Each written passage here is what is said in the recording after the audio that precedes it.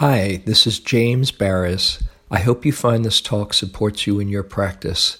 If you'd like to support my teaching, you can use the donate button underneath my picture on Dharma Seed to do that. Your support is greatly appreciated.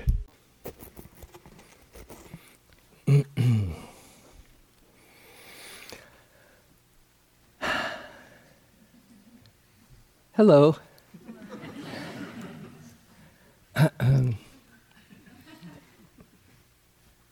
So, is this on? Is it on loud enough? You can hear? Doesn't seem loud. A little bit louder? No. Now, can this stay on? Yeah, but it's not on. Okay. So, I know you probably know that the retreat is coming to a close soon. Just in case you hadn't been keeping up with the schedule and the manager's talk wasn't enough, you're going to be going home soon. Some people might be saying, yes. Some people might be saying, no. And wherever you are, it's absolutely fine. It's just where you are. I wanted to talk a bit about bringing your practice into the world tonight. And you might have the question occur to you as you're about to leave, now what? What have I learned? Or how can I apply this to my life? How many people have that going on around in their minds? Yeah, see, you're not alone. And people will probably ask you, so, how was it? And mostly they'll just want to know that you're okay. So I wouldn't recommend you giving a detailed report day by day. Well, by the seventh sitting, this happened, and then by the eighth, but it kind of changed. Too much information. You don't have to share it all. And in fact, I'd recommend don't share it all. Because probably, you've touched a few moments that have been really meaningful to you. And you want to be I would suggest you being very judicious how many times you share that. Certainly there's probably one or two people who it would be appropriate to share it with, although maybe even those you might want to wait if there's something very powerful that you're still digesting. But it's good both to have something to say to people and also to reflect on what you have learned. Now, you might not have a clear answer right now. That's okay too, because you've been planting very powerful seeds these last days that will continue to sprout, that will continue to blossom and reveal themselves over the course of the next months, half a year. It's not uncommon that people get in touch months later and say, oh, now I'm getting it. I went through that and I learned this and I'm starting to shift the perspective a little bit.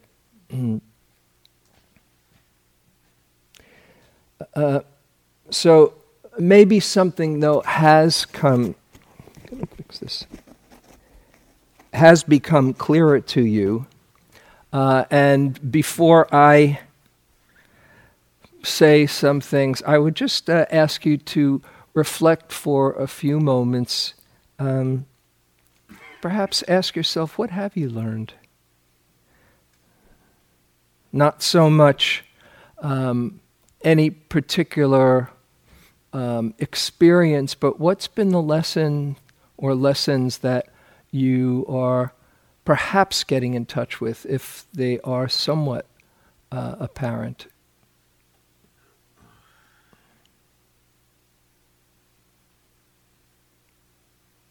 What might you take home with you? What might you apply to your life that might inform it in a helpful, skillful way?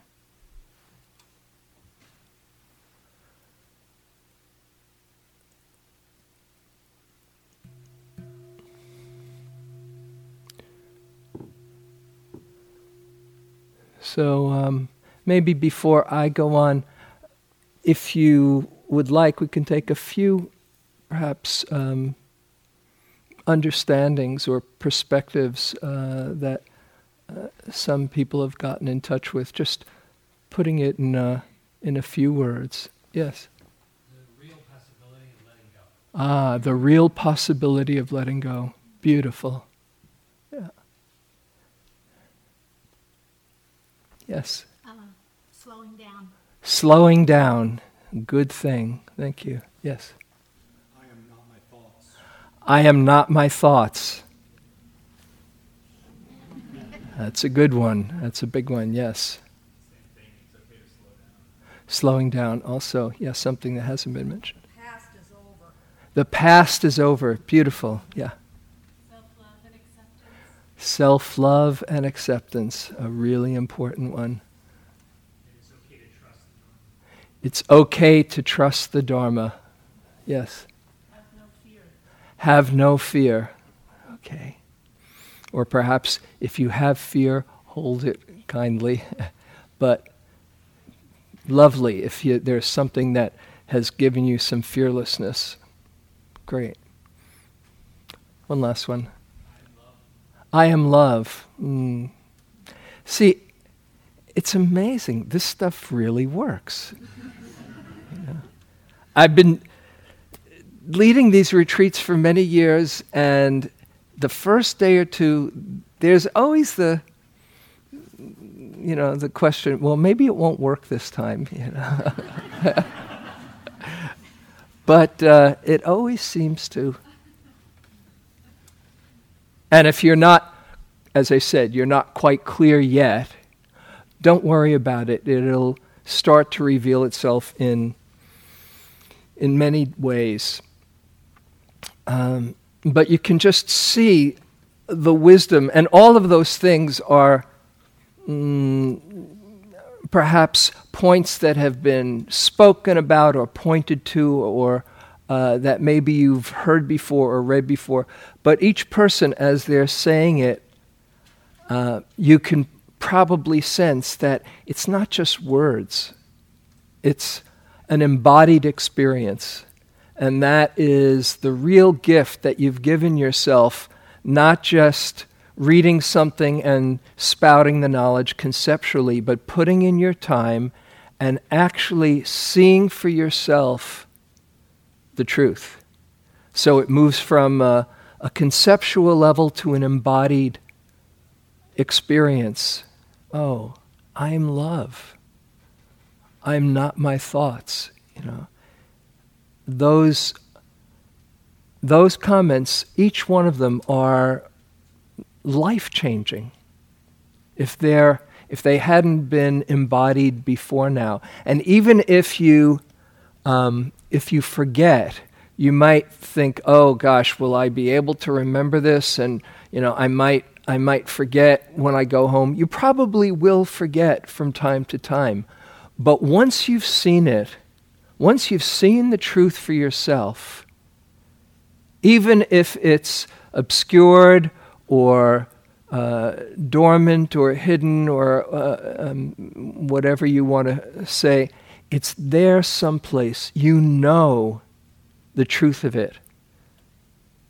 You might pretend you don't, or become so stressed that you forget and think, oh my goodness, I touched something back then, and if I only could remember, I've lost it. Don't think you've lost it. It's in there. And now it's a matter of continuing to deepen and cultivate what you absolutely know to be true. I love this line by Oliver Wendell Holmes, who says, a mind stretched by a new idea will not shrink back to its original dimensions. It might shrink back temporarily as you get contracted, but you've seen things in a bigger way. And I hope you are becoming more and more familiar with that ring of truth, because when it hits, it's very potent and can't be ignored. I want to talk a bit about some truths and principles and things to keep in mind that I find really helpful as a way to hold what we're doing here.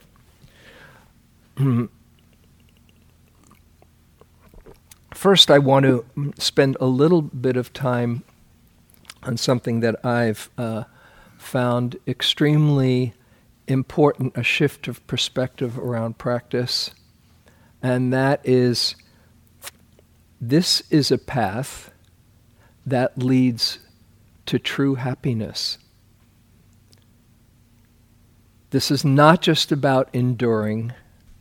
This is not just about accepting our suffering, accepting our confusion and our self-judgments and our pains and our fears. That's very, very important. That's an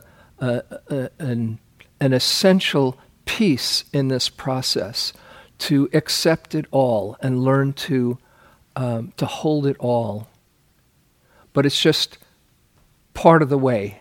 That's not the whole idea of this practice. That this is actually a path that leads to the highest happiness. In the Satipatthana Sutta, the discourse that all of Buddhist meditation is based on, all of mindfulness meditation is based on, and what we do here, the Buddha starts out with the words, there is one direct way, sometimes translated, there is one most wonderful way to overcome sorrow, lamentation, grief, despair, end all pain and anxiety, and realize the highest happiness. That is the establishment of mindfulness. He says it straight out. This is what he found to be the most direct way to realize the highest happiness. Even if it seems like it's been more of an endurance test or something that might be confusing as to what the point is. You have been, as I said, planting really potent seeds, because mindfulness has a very unique property of all the qualities and factors of mind. And there's beautiful factors like love and compassion and joy and equanimity and patience, all of those things. And then there's challenging, difficult factors like greed, hatred, delusion, jealousy, fear, judgment, all of those. And of all the positive and negative factors, there's 52 in all in Buddhist psychology. It's kind of like the deck that you're dealt, Sometimes it seems like not everybody has a full deck, but we'll just put that aside.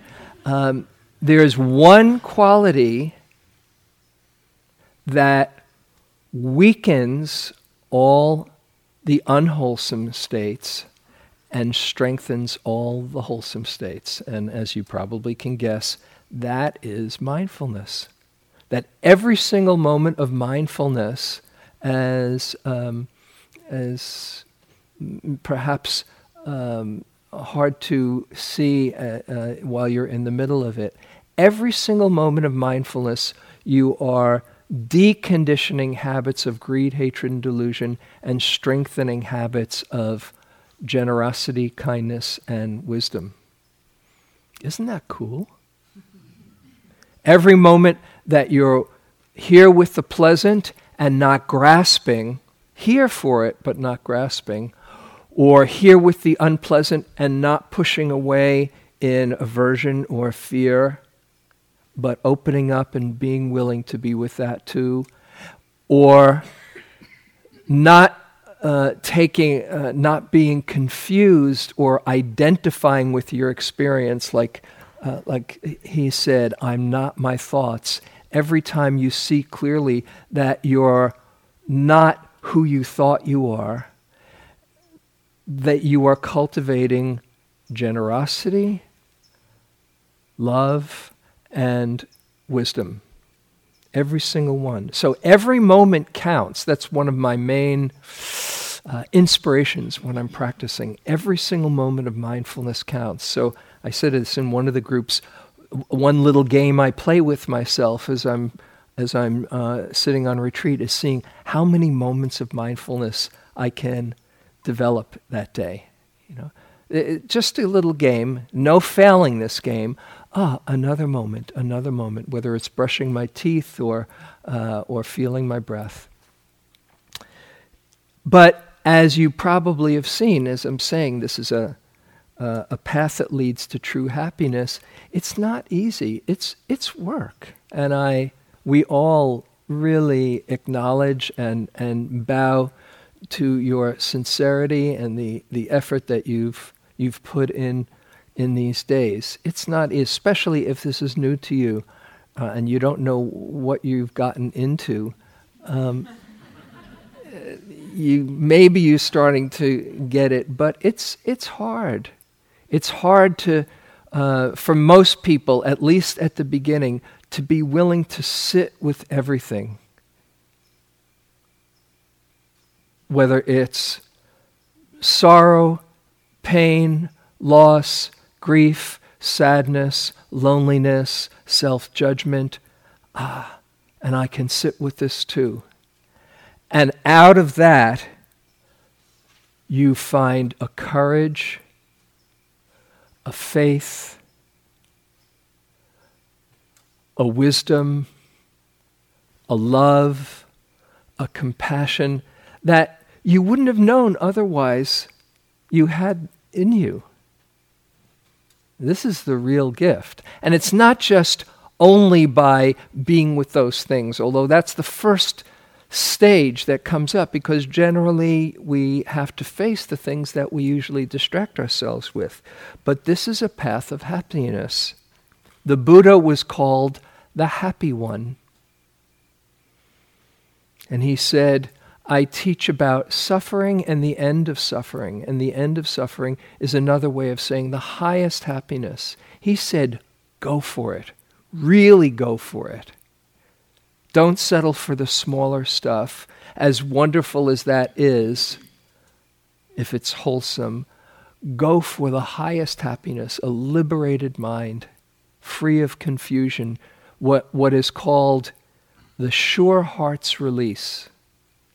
He says in one discourse, I do not teach this for pleasant experiences or contentment or virtue or any number of things that people might think, oh, that's a good thing to go for. He says, I really teach this for the sure heart's release, the heart that can be released from that contraction of pain, of suffering, of holding on. And the Dalai Lama, as perhaps many of you have seen his book, The Art of Happiness, he starts out his book with this line: the purpose of life is to be happy. Just let that land. The purpose of life is to be happy. You might think, gosh, that's a pretty selfish, self-indulgent thought.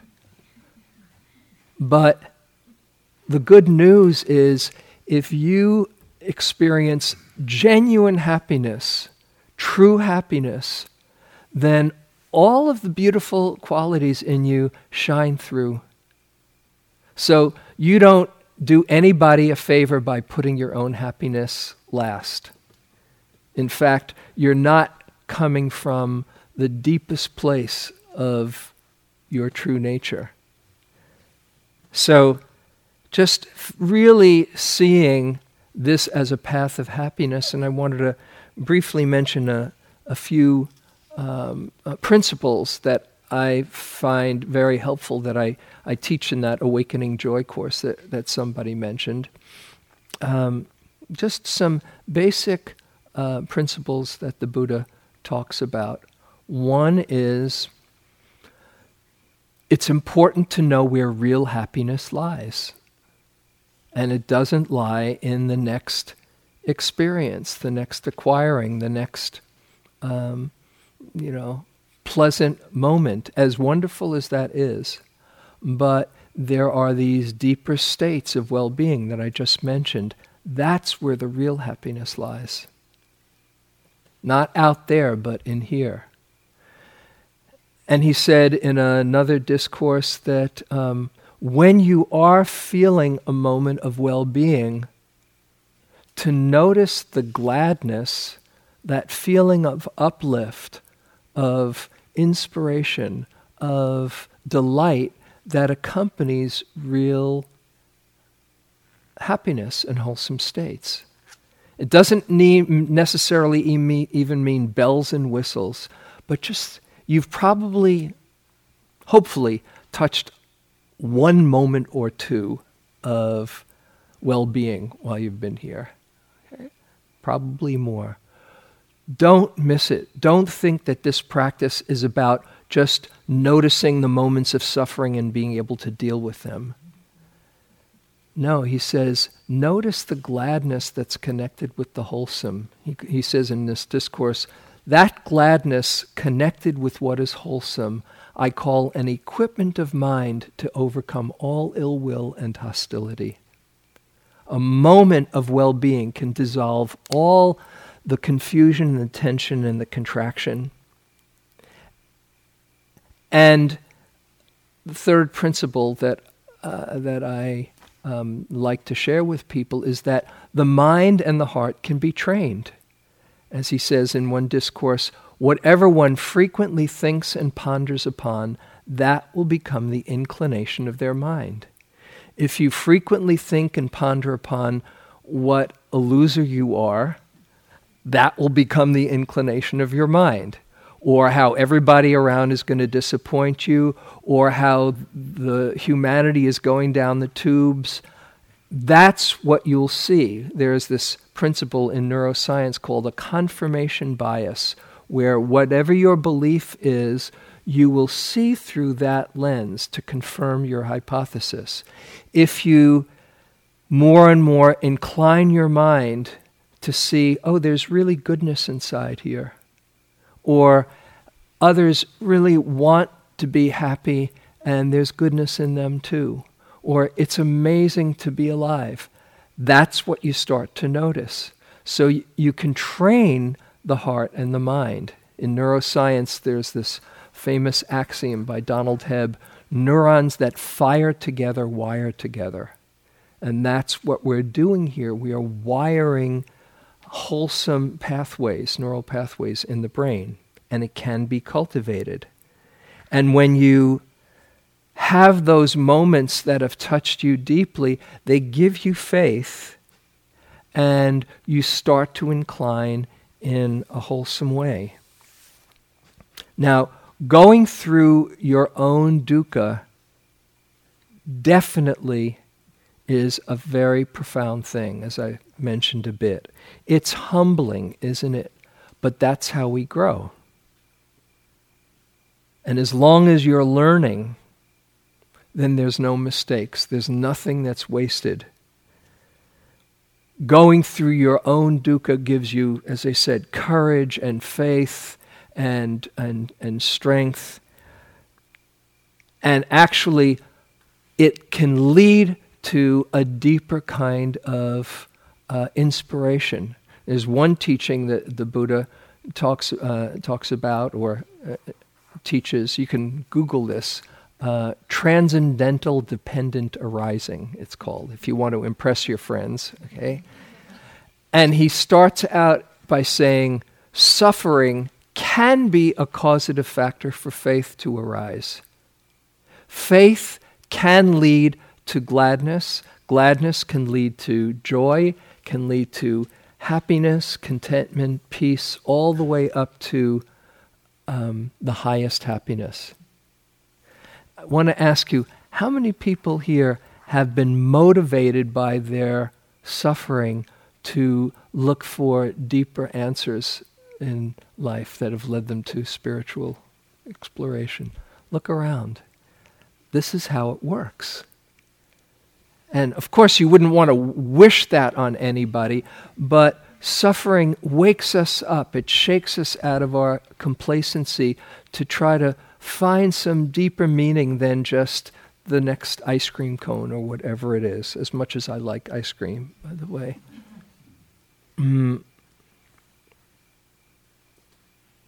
So when you see that suffering or your mind humbling you, here's the little shift that I hope you've been understanding, and that is, rather than being bummed out by seeing what's in there, appreciate that you're starting to see it.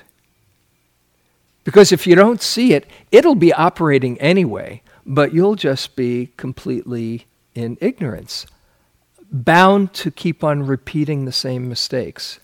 But when you can see it, as humbling as it is at the beginning, you're starting to wake up. I see you, Mara, as the Buddha said.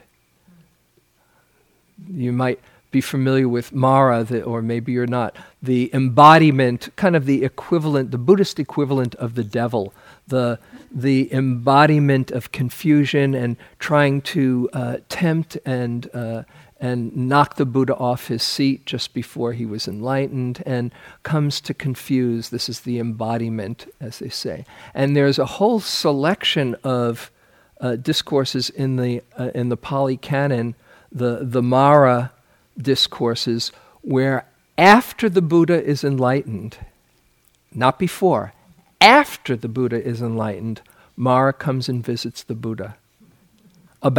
There's about 20 or so discourses. The Mara comes and says, you call yourself an ascetic? You're sleeping 4 hours a night. What kind of a wimp are you? Or something like that. I'm paraphrasing it a bit. And each time the Buddha sees and says, I see you, Mara, and Mara slinks away. Curses foiled again, If Mara can come and visit the Buddha, cut yourself a little slack. And every time you see that confusion, appreciate that you're seeing it. Pema Chodron, who I'm sure many of you have read and love, she has this line that I really love. She says, take delight in that which sees the dukkha. That is, feel really good that you're seeing it. Don't get caught in the dukkha that you're seeing. Oh, there it is again. Oh my God. But, wow, I'm seeing it. Ah, how wonderful. I'm waking up. And as you do this, you can see how empty it is, perhaps. See your thoughts. And when you see, oh, I'm not my thoughts, and you're not bothering or struggling with them, they self-liberate. That's a Tibetan phrase. Oh, thoughts just self-liberate. You don't have to do anything to undo them. They're just very ephemeral wisps if you don't feed them. But it's not always easy to see them as that empty. So when you do get caught, which we do, or the cortisol is running through your body because you've been triggered, then you just hold it all with compassion. And don't need to get rid of anything or find a way to manipulate. You just hold it all with compassion. And the more you can do that for yourself, the more you are learning to be there for others. And this is a very empowering thing, to learn to see you have this capacity and you have the wisdom inside of you. If you hear somebody say something that sounds wise and that you say, yeah, gosh, they're so wise, don't get fooled into thinking the wisdom is out there. As much as it might be, it's touching a place inside of you that says, yep, right on. We're just reminding each other. That's all. And what we're doing more and more is learning to listen inside for our own wisdom. You can think of that, I think of that as how this practice works, that we're more and more learning to listen to the truth of this moment. Oh, right now here's breathing, and here's hearing, and here's a sensation, and here's sadness, and here's love. We're listening to the truth in this moment, so we get better and better at listening to the truth, no matter what the circumstance is. And as we're learning, there's a beautiful image in Tibetan Buddhism, the great yogi Milarepa, and you can always tell it's Milarepa because he has his hand to his ear. He's listening to the 100,000 Dharma songs. And that's what we're doing here. We're learning to listen more and more to the truth inside, and more to trust that it's right in there. This is what we did when, at the beginning, we took refuge in the Buddha. You don't have to figure everything out. You can't know what's going to happen in the future. You don't have enough information yet to know what's going to happen in the future. You can have a game plan, but as far as what happens, you don't know, and you can't control so that you won't have to face dukkha. And so sometimes people say, well, what is faith anyway? If I really have faith, does that mean everything's going to work out just the way I want? No. But real faith, saddha, putting one's heart upon, is the literal translation. Trust is trusting that your awareness will meet the moment when that moment comes. It always has, or at least when you've been in touch with that clarity, you've known what to do now. Maybe not 10 minutes from now, but now. And you're learning more and more to listen to the truth. One encouragement that I have, if you're not sure what to do, to just ask yourself, what do I need right now? What do I need? What do I need to thrive? What do I need to show up fully? What do I need to take really good care of myself? And listening not from what do I want, but what do I really need? And listening to that ring of truth. It's right there. And if you're not sure, it's okay to reach out. It's okay to say, hey, I'm a little confused. That's why we're here for each other.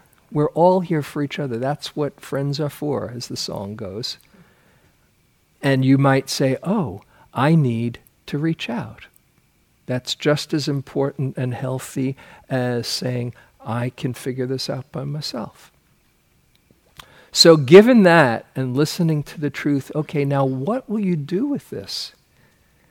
I gave a talk the other week in Berkeley. I have a sitting group in Berkeley, which you're all invited to on Thursday nights. And I entitled it, after the Mary Oliver poem, Summer Day, the famous line, but I changed around the line, what will you do with your wild and precious good karma? Everybody here has amazing good karma. What are you going to do with that? You might not even realize it. We can be so busy seeing how life is being unfair to us or bringing some hardship that we don't see the bigger picture of our lives in this world. First, to reflect on a classical reflection, you have been born a human. Amazing good karma.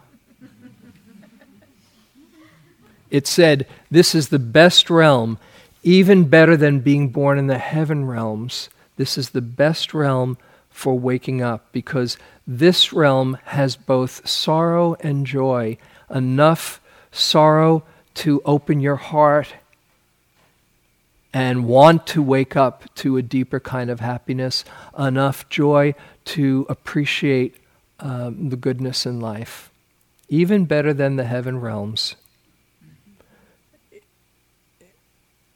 It's said that it's an extraordinarily rare thing to do, to be born a human. There's an image of a turtle surfacing to the surface of the ocean from the depths once every 100 years, and there's a wooden yoke, and the chances of that turtle surfacing in that yoke are greater than being born a human. You might say, whoa, hold on a moment, that's a bit much. Try this on for size. Right now, in your mouth, there are more living beings than there's been humans since the beginning of time. Many more. And in your belly, much more. Many, many more times. It's amazingly rare to be born a human.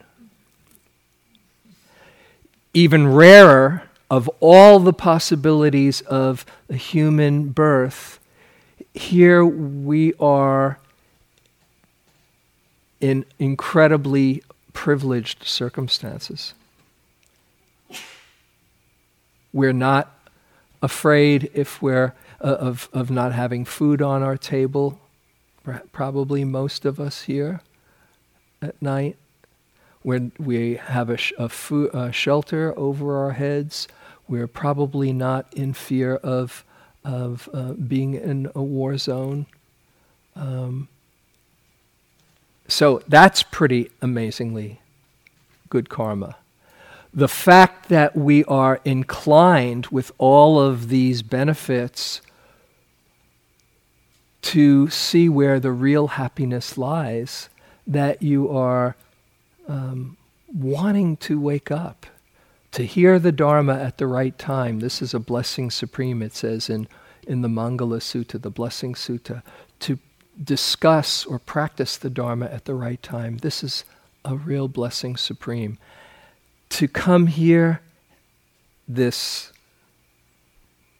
upper middle path retreat center, as it's sometimes called,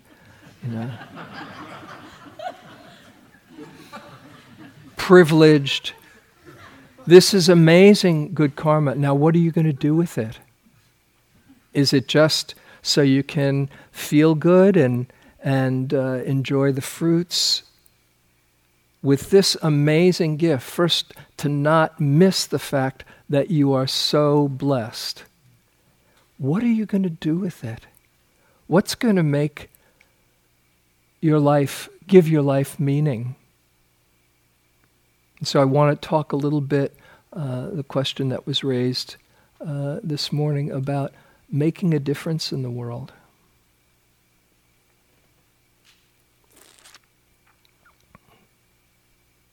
Because it's one thing to enjoy the blessings of this good life for ourselves, but it's a limited expression of our practice. The full flowering of practice is compassion. The full flowering of practice is caring, and we're wired up to care. We have these mirror neurons that are touched or moved when we see pain around us, or our heart breaks, or somebody is having a hard time, and if we have the energy and the presence for it, we want to help. Not just to make them feel better, but it feels better for us too. The Dalai Lama has this phrase I love. We do things out of selfish altruism. And he says, this is a good thing. Don't feel guilty because you are expressing your caring out of the fact that it's going to feel good. Don't do it so you'll get a stroke and as the main motivation, then they'll like me. But if you're coming out of a place of just genuine caring, it feels really good. It's one of the best ways to get out of your own drama, melodrama, to reach out and be there for somebody else, as I know many people here do. This is from Nyoshul Kempo, wonderful Tibetan master. We are not practicing for ourselves alone, since everyone is involved and included in the great scope of this perfectly pure motivation to benefit others. Whatever else we might do is secondary to that.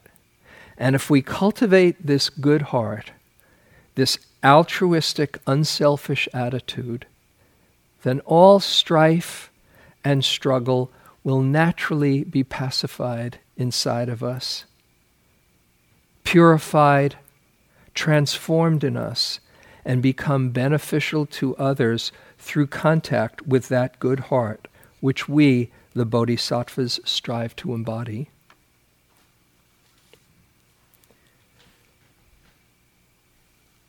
So, if you're wondering what to do, you'll have plenty of opportunities. There's enough suffering to go around. And I know that many people here are really torn by all the sorrow and pain and suffering in the world. And a natural response to that is anger, is outrage, is frustration.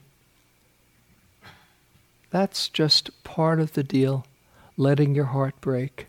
But not to stop there. That's, again, a very limited perspective. Because underneath that outrage is a deep caring. Underneath that anger is a genuine love. Underneath that frustration is wanting to see a just world. A world where humanity takes a role of being a steward, being a wise caregiver to the world instead of being run by greed and hatred. So you might say, how can I deal with all of this craziness in the world? How can I deal all of these power-hungry people or conglomerates of people that don't see And this is a great task to somehow sort out in our minds. And the basic Buddhist practice and Buddhist teachings have so much to offer in this field of engagement in making a difference in the world. Buddhist practice says, the way I understand it anyway, the real villain is not those people. The real villain is ignorance. The real villain is not seeing clearly the consequences of actions. Even the most powerful, greedy person probably would want their grandchildren to have a good world.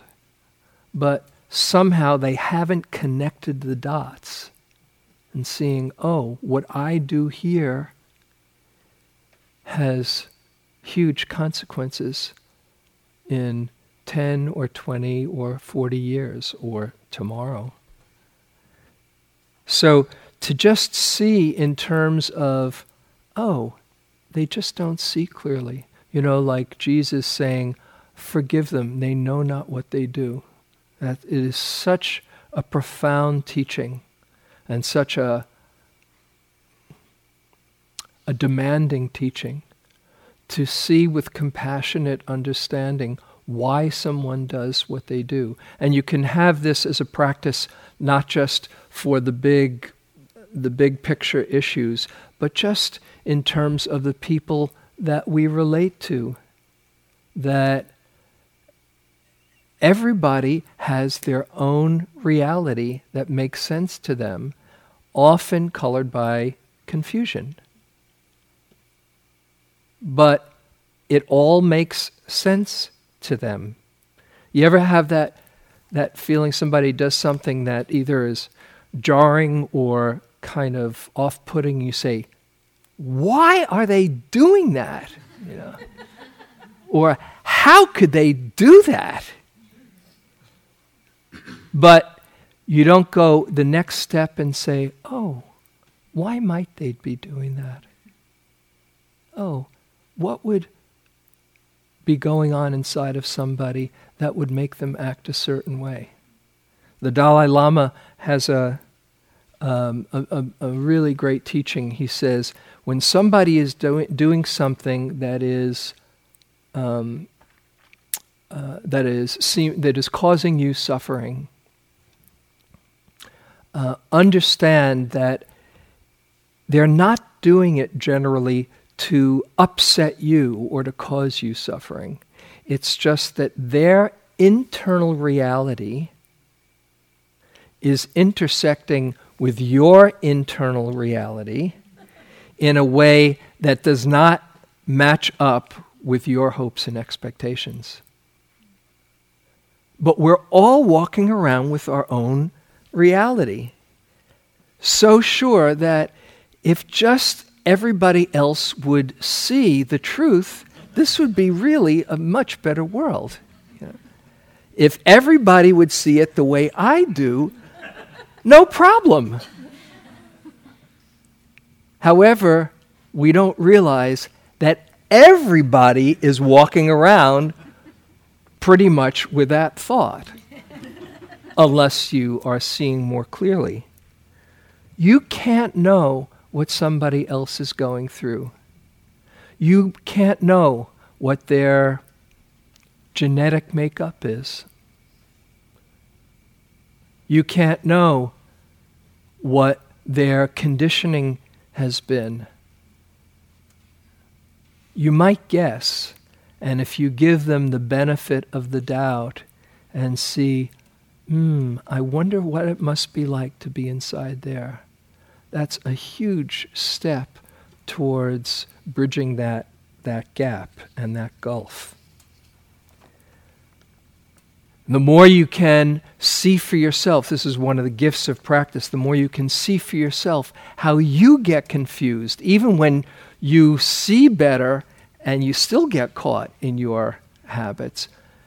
Can you imagine how challenging it is when somebody doesn't have a clue or can't read the world around them, or is lost in their fears or traumas. So this is a high level of applying your practice. Compassion is one of the sublime states, one of the divine abodes, along with loving kindness and joy and equanimity. Compassion is defined as the quivering of the heart in response to suffering. And I always find it interesting to think of the fact that that sublime state requires suffering as a prerequisite. Not that suffering is sublime, but the caring that it evokes is. And the more you can bring compassion and kindness towards yourself, the more you can start to feel that for others. And the more courage you have to make a difference in this world. This is from Bhikkhu Bodhi, the premier translator of the teachings of the Pali Canon, who is a very courageous, inspiring activist. He says, if Buddhism in the West becomes solely a means to pursue personal spiritual growth, I'm apprehensive that it may evolve into a one-sided way, and thus fulfill only half its potential. Attracting the affluent and the educated, it will provide a congenial home for the intellectual and cultural elite, but it will risk turning the quest for enlightenment into a private journey that, in the face of immense suffering which daily hounds countless human lives, can present only a resigned quietism.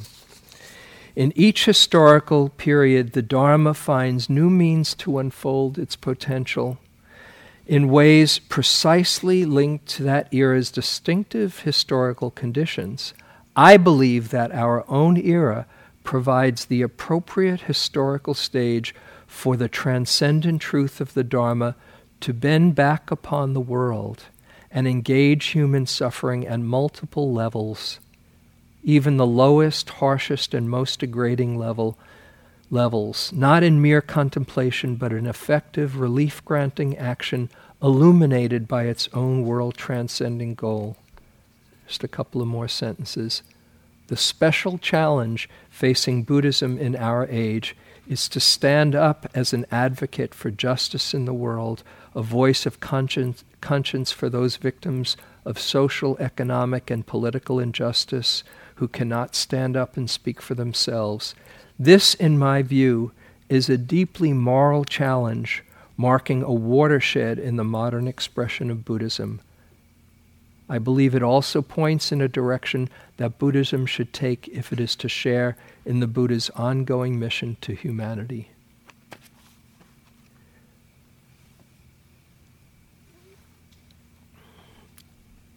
Julia Butterfly Hill, who's the woman who sat in a tree for 2 years to save the redwoods, and one of my real heroes and inspirations. She talks about making a difference in the world, and she gives these speeches, these talks, mesmerizing. And people, she says, people often come up to her afterwards and say, "Oh, Julia, you've inspired me so." And her response is, "Oh, that's so wonderful. Inspired you to do what?"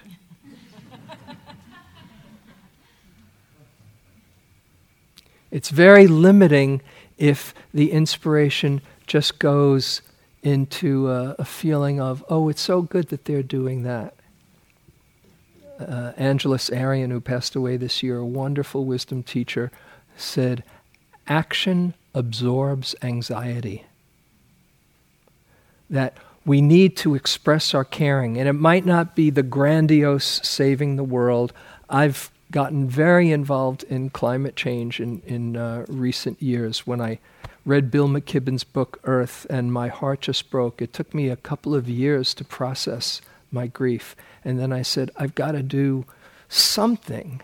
And it's been beautiful to see in the last couple of years, in the last year particularly, just a whole lot of other Dharma teachers as well, all saying, okay, we want to do something about this. And I'll mention more about it tomorrow morning. But we need to find ways to express our caring. As Andrew Harvey, very inspiring guy, he wrote this book called The Hope, A Guide to Sacred Activism. He says, if you wonder what to do, follow your heartbreak.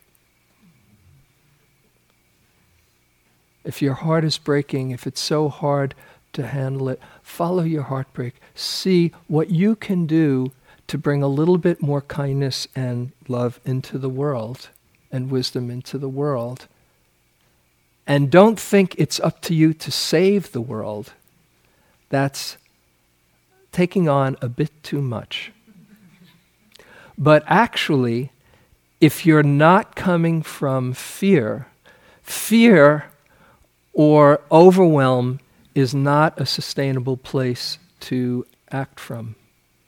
But if you can come from how much you care, how much you want to express your love, how much you love this planet if it's climate change, or how much you love seeing people a bit happier, that is much more magnetizing than fear or anger. So finding ways to express your caring and love, it feels good. It's not depleting. It feels good, as I'm sure just probably everybody here knows. And don't worry about saving the world. Just put a little bit more kindness and caring and understanding into the world, and that has its rippling effect. And that touches others. Just like anger can be contagious, love is contagious, much more contagious. As one of my friends says, we're in a race between fear and consciousness. And consciousness trumps fear. It'll be interesting to see the timing on this, but your job, I see my job, is bringing a little bit more consciousness into the world. And that's, if you're coming from love, that's a very beautiful gift that has its rippling effects, because it's just love finding itself and awakening itself in all of us. Our compassion has to be balanced, as Howie said this morning, with equanimity. We can't take on so much that our heart breaks. And the equanimity is saying, yes, there is real suffering and sorrow, and this is part of life. And how can I be there in a way that doesn't completely implode? If you're having a hard time and somebody comes and says, oh, I feel so awful for you, I can't stand it, this is just tearing me apart, what can we do to fix this? How does that feel? Is that comforting? Then you got to take care of them, right? But if somebody is saying, oh, this must be so hard, I want you to know I'm right here with you, and I really care. But they find some center that says, it's okay, I'm here with you. We'll just do the best we can. That's comforting. And so another gift of our practice is finding equanimity to hold all of this sorrow and suffering. And equanimity says, you don't have all the answers. There is a lawful unfolding of karma, and you just contribute your part. That's enough. And we don't do this by ourselves. We do this together. I came across a study that said when people hold each other's hands, their threshold for pain and suffering is much higher, physiologically That's how it works. We know how comforting it is to have some support and health. So this is what, as we've said before, comes back to refuge in the Sangha. So I'll close with this poem by Dana Falls about just what we're doing here together. This is called Sangha. Teach me what I cannot learn alone. Let us share what we know and what we cannot fathom. Speak to me of mysteries and let us never lie to one another. May our fierce and tender longing fuel the fire in our hearts. When we stand side by side, let us dare to focus our desire on the truth. May we be reminders, each for the other, that the path of transformation passes through the flames. To take one step is courageous.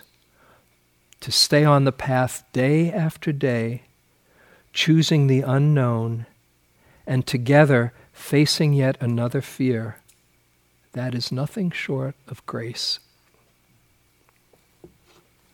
So let's sit for a moment.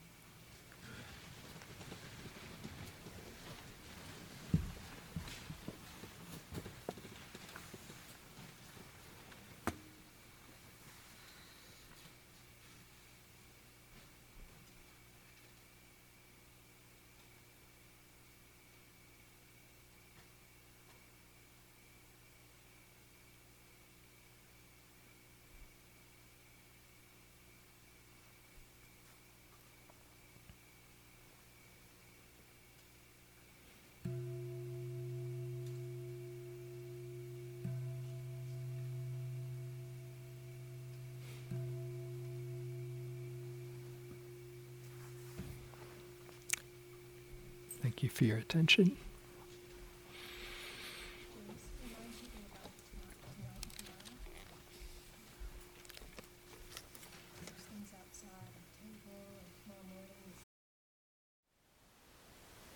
Thank you for listening. To learn how you can support the teachers and Dharma Seed, please visit dharmaseed.org/donate.